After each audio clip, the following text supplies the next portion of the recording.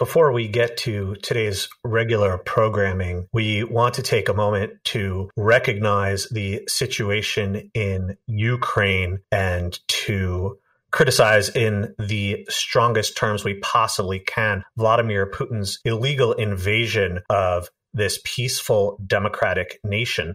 We also want to mention that the Daily Kos community has opened its wallets in an enormous way for Ukrainian victims of Putin's aggression. We have been raising donations for several charities, including Chef Jose Andres' World Central Kitchen. If you would like to contribute to this effort, which has already raised over $500,000, please check out the link in our episode description.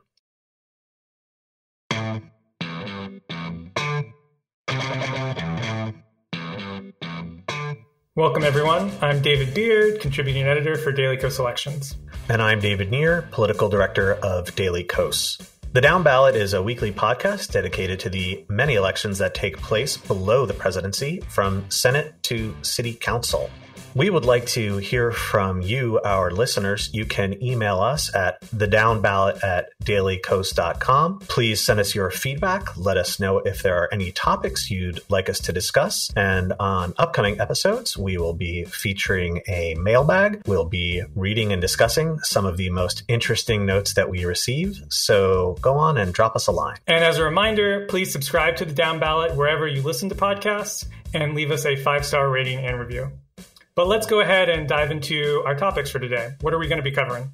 The big news we'll be discussing is the Texas primaries that unfolded on Tuesday night. There were quite a few interesting races, some surprises, a number of contests that will go to runoffs on May 24th. And we will also be taking a deep dive into the various open Democratic House seats that are on the ballot this year. Many of these primaries will result in the Democratic caucus moving to the left and also becoming more diverse, and David Beard will walk us through some of the most compelling races that are on the docket. I'm excited, so let's get started.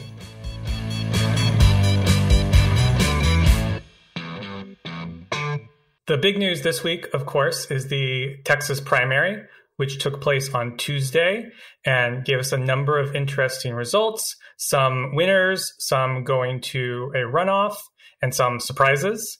So we'll go ahead and start it at the top with the Texas governor's primaries, which were not entirely competitive. Governor Greg Abbott took 67% of the vote in his primary against really B or CT level competition with former Senator Don Huffines and former State Party Chair Alan West, both getting 12%. So really didn't end up being competitive at all. And then Beto O'Rourke, who is the Democratic challenger, very easily won his primary against really negligible competition. So we'll be seeing both of them in the fall in what should be an expensive race. Remains to be seen how competitive it will be in 2022.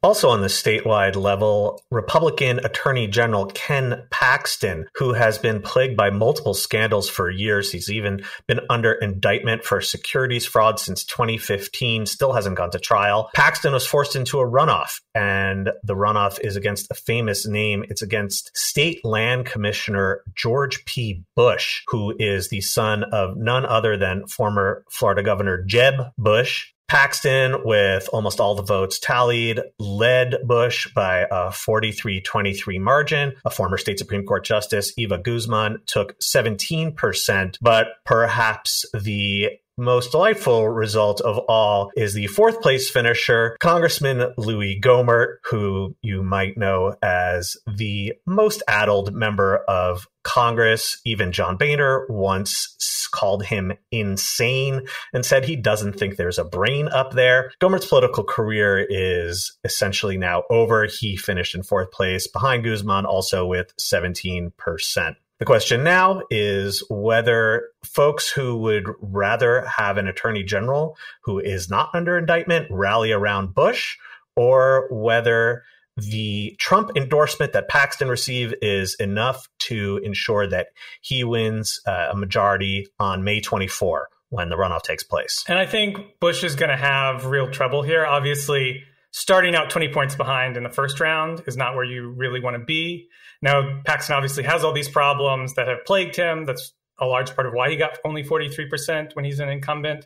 But even if he's able to consolidate Guzman's support, which you can kind of think of as conceivable, I think it's hard to imagine that Gohmert and Bush's supporters really align too much. And you much more likely see Gohmert's support going to Paxton than to Bush, which just makes it so hard to imagine a path to victory for Bush.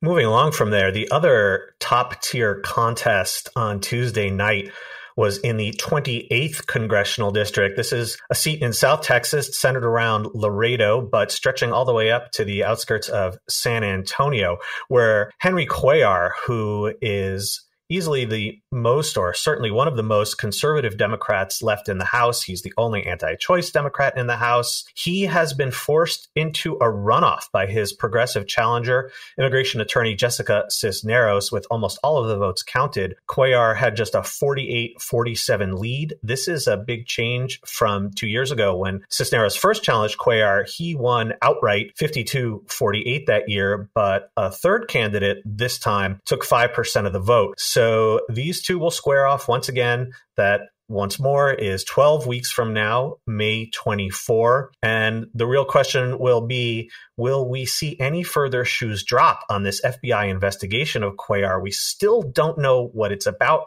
All that we've heard is that it has something to do with his ties to Azerbaijan, the oil-rich former Soviet republic. But it's a huge risk going forward with a guy who could be indicted any day. So hopefully Democrats will see some sense and rally around Cisneros, who, by the way, has been endorsed by Daily Kos. And it'll be interesting to see in a race this close, there's both the question of who the 5% of supporters who voted for third-party candidate, community organizer Tanya Benavides will go to, but then there's also the question of turnout in a race this close. In a runoff, in a primary runoff in particular, you can see very, very low turnout numbers. Now, obviously, there's going to be a ton of interest in this race. There'll be a lot of money spent on this race. So I wouldn't expect turnout to completely crater, but I would expect it to be lower than the primary. And so the question of whose supporters are more motivated, who's going to come out to vote, can really swing a race this close.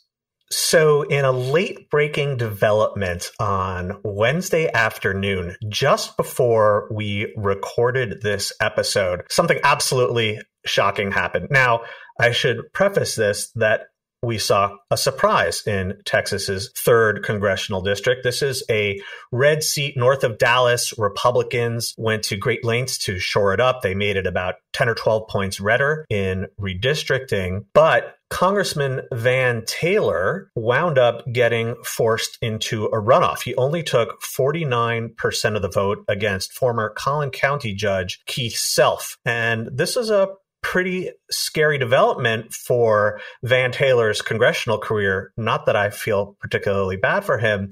He supported the creation of the Jan 6 Commission, which of course earned him the scorn and hatred of Republicans like Keith Self for supporting, among other things, the Jan 6 Commission, though he later tried to claim that he only voted for it because he wanted to investigate Nancy Pelosi. But all of that is said and done because on Wednesday afternoon, Van Taylor said he was suspending his campaign. He would not be running in the runoff.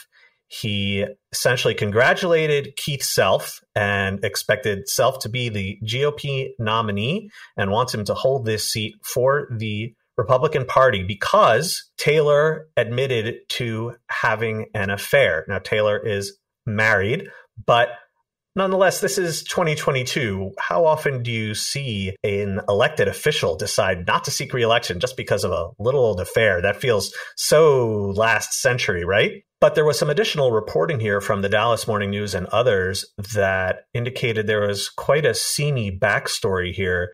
The woman who had an affair with Taylor is named Tanya Joya, and she had been in the headlines because her former husband, I should say her widow, a man born with the name John Georgelas, but who changed his name to Yahya al-Barumi, became a notorious figure in ISIS. He actually joined up with ISIS and became a key figure there. He was an American, but he helped them to recruit other Westerners to their cause. He dragged his wife to Syria. She claims she had no idea that they were going into ISIS territory. Her husband died some years ago. It's not clear exactly when or where, but the real detail here is that she also accused Taylor of giving her $5,000 on, quote, on the condition you don't tell anyone about their involvement. And it seems that this seamy backstory is very probably what prompted Taylor to decide to pull the ripcord here. And so that means former Collin County Judge Keith Self, who is the runoff opponent of Taylor, will almost certainly be the next congressman here, as it's a safe Republican seat. Taylor has the ability to take his name off the runoff ballot, which he says that he will do. It's a really strange situation. Self only won 27% of the vote, but he is on his way. So it's just one of the strange quirks of Texas election law that allows for this. We have one more Texas race we'll recap that is in the 8th Congressional District, another safely Republican seat north of Houston. This one was a little bit interesting because it was a primary fight between what seems like the two wings of today's GOP, which maybe you would call sort of the post-Trump establishment versus the Ted Cruz fanatics. Cruz had endorsed a political operative named Christian Collins, while the sort of mainstream Republicans supported a former Navy SEAL named Morgan Luttrell. Well, I guess we can say Ted Cruz lost this one. Luttrell is in first place with 53% of the vote. Collins is well behind with 22%. Not all of the votes have been counted yet. It does appear, though, that Luttrell will get through this primary without a runoff. And, well, it is a loss for Ted Cruz, but it is a win for House Minority Leader Kevin McCarthy, who supported Luttrell and I guess gets to keep a Cruznick maniac out of Congress next year. For a complete rundown of all of these results and many more in other races as well, we want to encourage you to check out our daily newsletter, the Daily Kos Elections Morning Digest. You can sign up for that at dailykos.com/morning digest. It's free and it shows up in your inbox every weekday morning at 8 a.m. Eastern. And one other story I wanted to highlight for the weekly hits that's not in Texas, just before we move to our deep dive of the week, is in Oklahoma, just a little bit to the north, where Senator Jim Inhofe confirmed reports that he's going to be resigning. And he endorsed his chief of staff, Luke Holland, to replace him in what's sure to be, a competitive Republican primary to fill this seat. What's strange is that Oklahoma has a setup for if a senator resigns. And what would normally happen is that the governor can appoint a temporary senator to fill the term until the special election takes place in November. And then whoever was elected would then become the next senator, and that temporary senator would be finished with his term. But Inhofe has decided that he is resigning, but he is resigning effective at the end of this Congress. So he's going to remain a senator throughout the year. There isn't going to be a temporary appointment from the governor. The special election is going to take place in 2022, with the special general taking place in November. And then with that newly elected senator taking office at the beginning of next year, which is not really how the Oklahoma law is really set up to work. The idea is obviously, if you're going to resign, you resign. The sort of intention to resign more than 9 months from now is not really sort of accounted for. And the reason he announced this and put in his resignation letter is that he had to do this on or before March 1st so that the election would take place this year. Otherwise, it would have taken place later. So it's very strange. It's very unclear if this is exactly legal compared to what the Oklahoma law says. But there's also really no one who's going to be challenging it in court, because there's no real sort of avenue for someone to be like, unless the state of Oklahoma decided not to hold it, which they're going to do, there's no real avenue to challenge it. So he's going to just sort of be in this very strange lame duck position for any number of months. And meanwhile, there'll be this competitive Republican primary to almost certainly, take the seat next January, which I'm sure we'll talk more about as the folks running develop and it becomes clear who the race is between. Yeah, it's a very strange situation, though. It happened in 2014 in Oklahoma as well, when the late Senator Tom Coburn, well, he wasn't late at the time, when Republican Senator Tom Coburn pulled the same thing, announcing his resignation many, many months in advance. The key here is that Inhofe would not have been up for re-election until 2026. He just won another term in 2020. So he gets to short circuit the system and obviously try to give his chief of staff a leg up as his preferred candidate. When we come back, David Beard and I will be taking a deep dive into the many open Democratic seats in the House this year and how these elections might change the future of the Democratic caucus. Stay with us.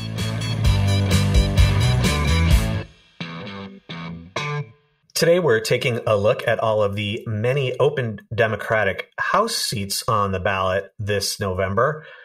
So far, there are 31 Democratic retirements compared to just 16 for Republicans. That includes the most recent one we were talking about in the top of the show, Van Taylor. This number of retirements for Democrats is really not an optimistic sign. It almost certainly reflects a belief among many in the party that the November midterms will, in fact, be quite difficult and very possibly result in Republicans taking over the House. In fact, it's the largest number of Democratic retirements in a few decades. When we saw numbers like this from the GOP in the 2018 cycle, in fact, their total number was quite a bit higher.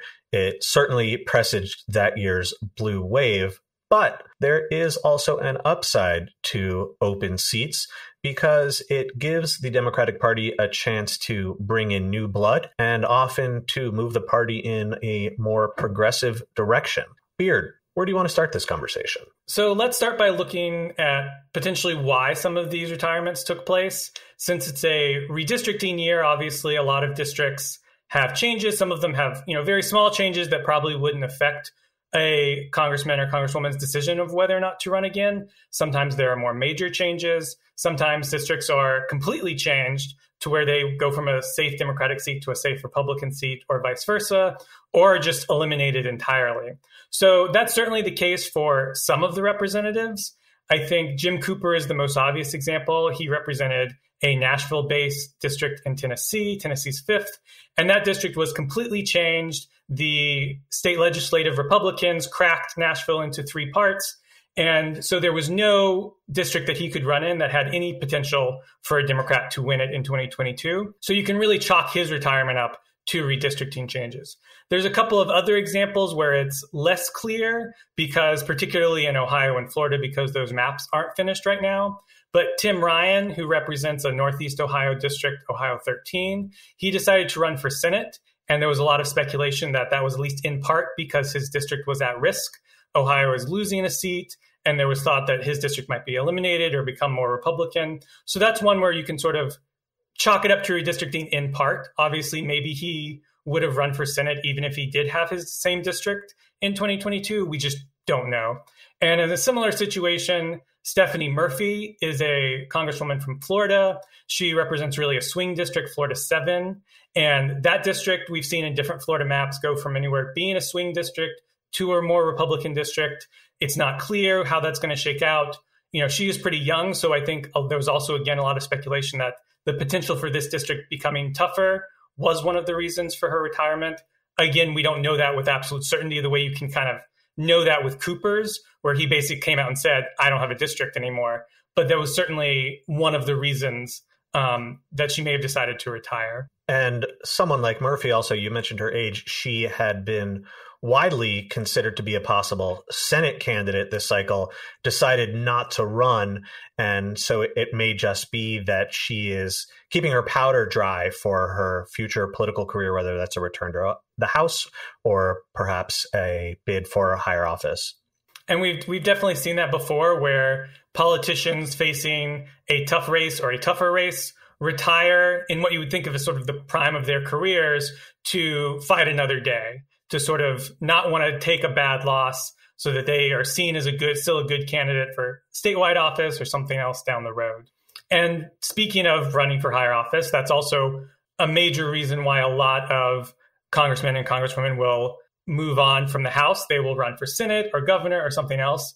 And we've got 8 representatives who are doing that on the Democratic side this year, largely to, run for Senate. We already talked about Tim Ryan. Similarly, Peter Welch in Vermont is going to be running for Senate.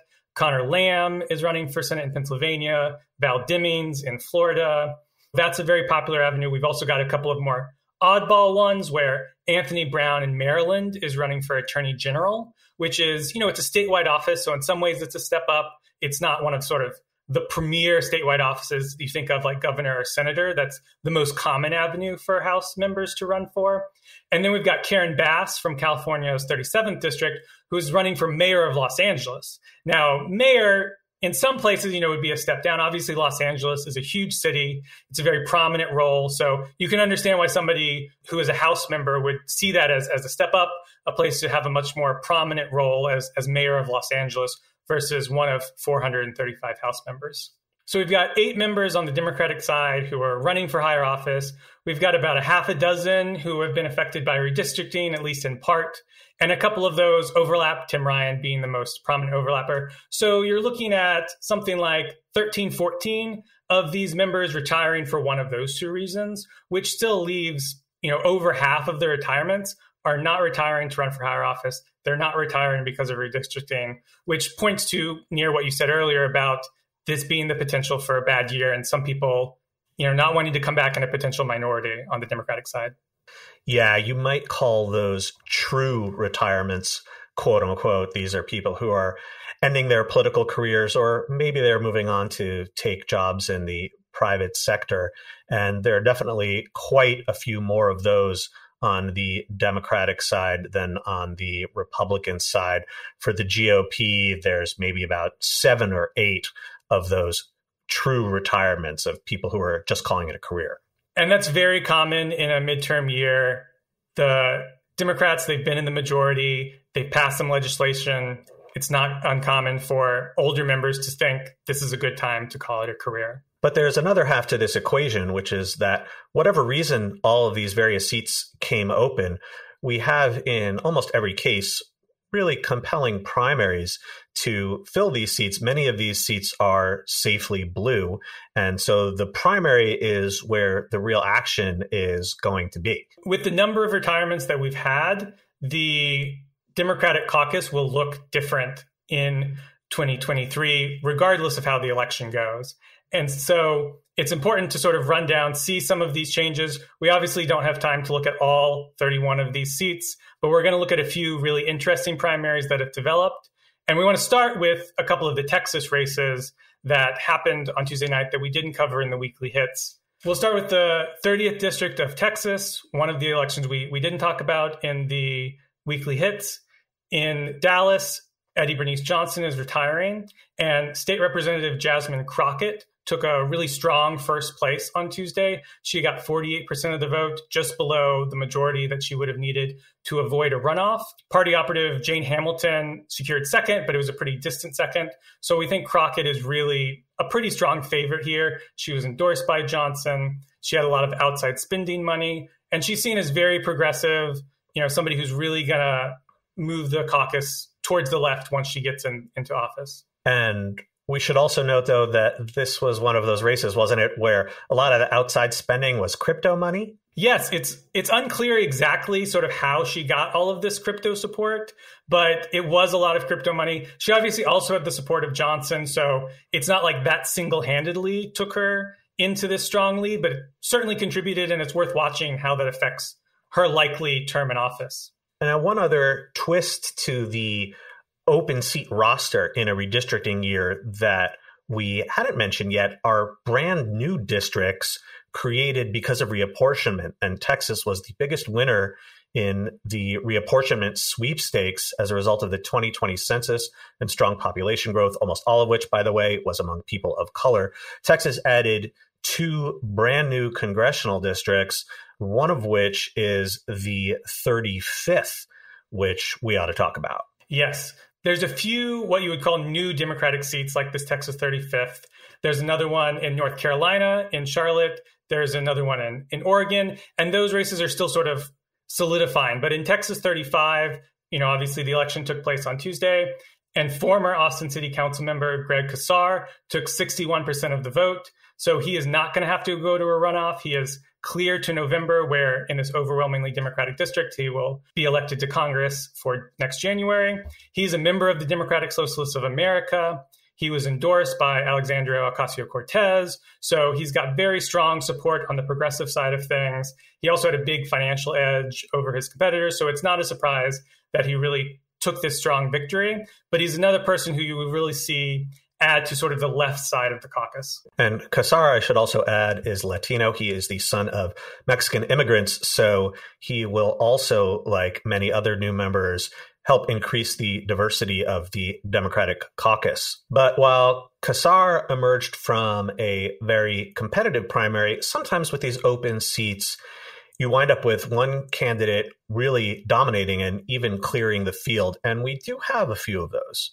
So often, as you said, we have very competitive primaries when there's an open seat, particularly in heavily Democratic or heavily Republican areas.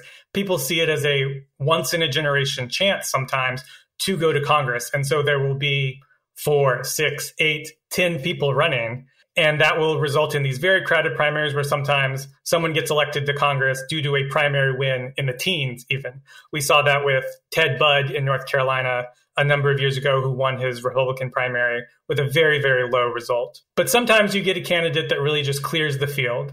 And we've got a few of those already in some of these open seats, people who, even though the primary is still a while away, can really almost write their ticket to Congress already. One of those in the New York area, New Jersey 8, which is in the New York metro area, Albio Sires is retiring, and Bob Menendez's son, Bob Menendez Jr., is running and has pretty much, locked up the seat. He has a lot of support from all of the establishment, which is very key in New Jersey. And obviously having your father be a senator goes a long way in ensuring that you'll become a congressman. It's like the distinguished gentleman, Bob Menendez. It's the name you know. Exactly. Yeah. It's hard to overcome in those situations any other candidate trying to beat Bob Menendez Jr. So he's almost certainly going to be a congressman. There's a couple of other of these types of seats. In Illinois, the 13th district is a heavily changed district. It's currently represented by a Republican, Rodney Davis, who is running in a different seat because this seat has become much more Democratic because it takes basically a lot of the Democratic areas of central and southern Illinois to create a Democratic-leaning seat. Nikki Budzinski is the Democratic candidate, almost certainly. She's really cleared the field. She has an enormous amount of support. She's a former, labor official. She's a former Biden aide, former Pritzker aide. J.B. Pritzker is the governor of Illinois. So she has a ton of establishment support, and she's really locked up everything you need to have a strong primary win.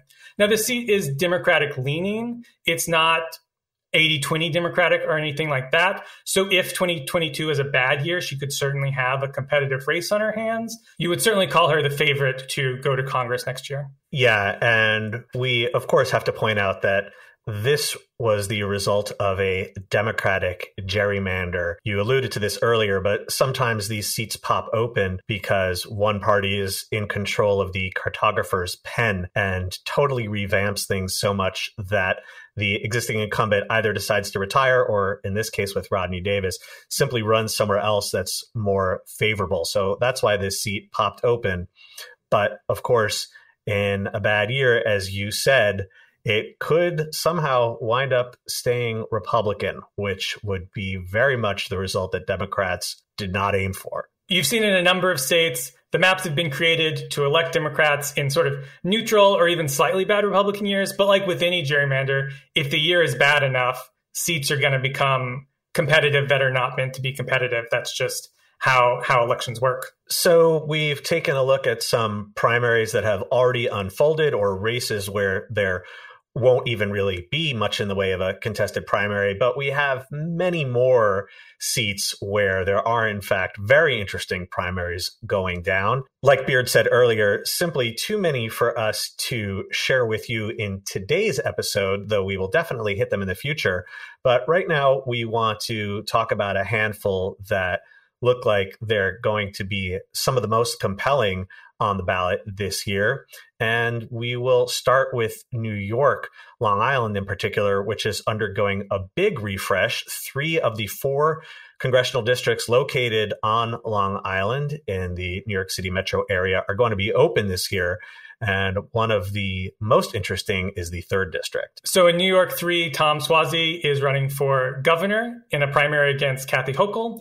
That doesn't seem terribly likely to work out well for him, but you never know, I guess. But that's leaving an open seat where Suozzi was really a relative moderate. There's a potential to move in a more progressive direction with a couple of the candidates, most notably State Senator Alessandra Biaggi, who came to prominence as one of the candidates who defeated the IDC back a few years ago, which was a sort of Republican-aligned group of Democratic senators in the New York State Senate. So she's a very progressive candidate who's running for this seat. Melanie DiRigo, who lost the 2020 primary to Suozzi, is also running. So, you have to watch out for a split among progressives there. And then we've got Nassau County legislator Josh Lafazan, who's a relative moderate compared to the other 2 candidates I mentioned. So that's a race that's sort of still developing, but it's definitely worth keeping an eye on as we see who will end up replacing Suozzi. Yeah, this was a really interesting development, Biaggi's entry into the race, because this district, it leans Democratic, not dramatically so, but it was reshaped in redistricting a bit. It is, as I said, based on Long Island, but after redistricting, it now takes in a portion of the Bronx and Westchester, just north of New York City, which just happened to include Biaggi's home base and probably quite a few Democratic primary voters. So even though she's not from the sort of heart of the district, she certainly has a real chance here. She also has an interesting family history. Her grandfather was a member of Congress. And of course, as you said, she was a giant slayer in 2018 when she took down Jeff Kline, the leader of the renegade Democrats. And also, I just have to say, Beard, I don't share your optimism about Tom Suozzi. I think you said something like, you never know. Well, this one, I think we do know. Tom Suozzi is going to get absolutely flattened by Kathy Hochul. He totally sucks. He's been echoing GOP talking points about criminal justice reform, and he's totally delusional about his chances in a primary. He actually tried to run against Eliot Spitzer in the primary for governor in 2006 and got something like 12% of the vote. So I think that's another one we're going to be able to say good riddance to.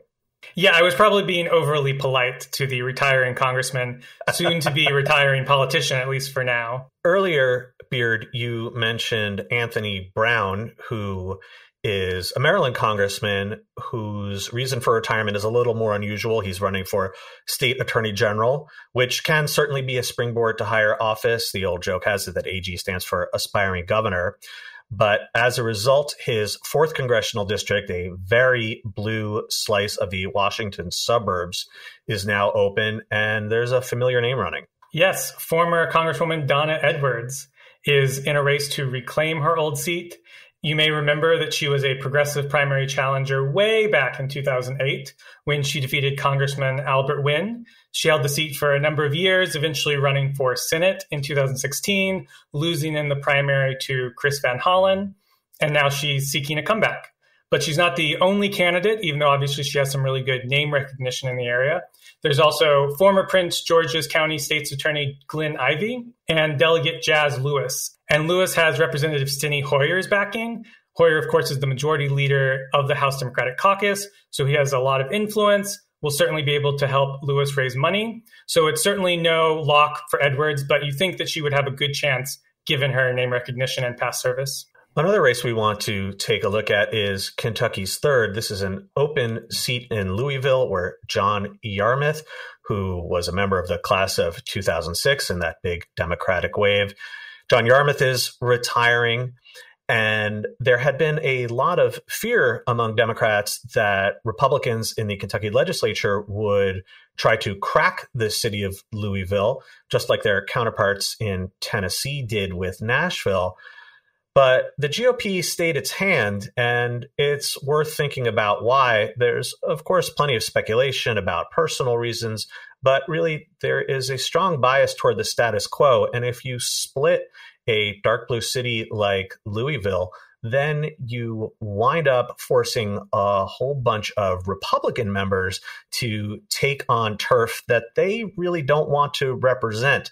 And even if their districts would still be pretty red, they always fear losing no matter what, and B, new turf means the possibility of a primary challenger really sneaking up on them. So we've got two main candidates here in this district. State Senator and Minority Leader Morgan McGarvey is very much the establishment favorite. He jumped in. He's raised a ton of money. The person who was already running, who had been primary in Yarmouth before he announced his retirement, is State Representative Attica Scott.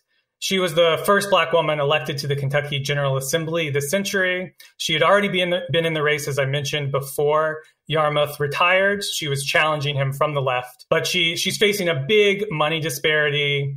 And Yarmouth has endorsed McGarvey. So you think that he's a pretty strong favorite, though obviously we'll have to see how the primary turns out. And sometimes, as we were discussing earlier, we can have primaries in districts that don't quite exist yet.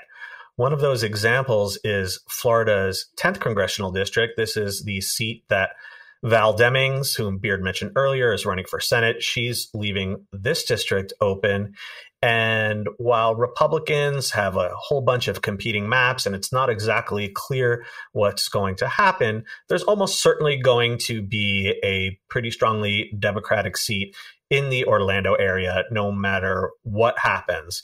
And with that in mind, that's allowed a bunch of candidates to actually gear up campaigns, despite the fact that there's no final map in place.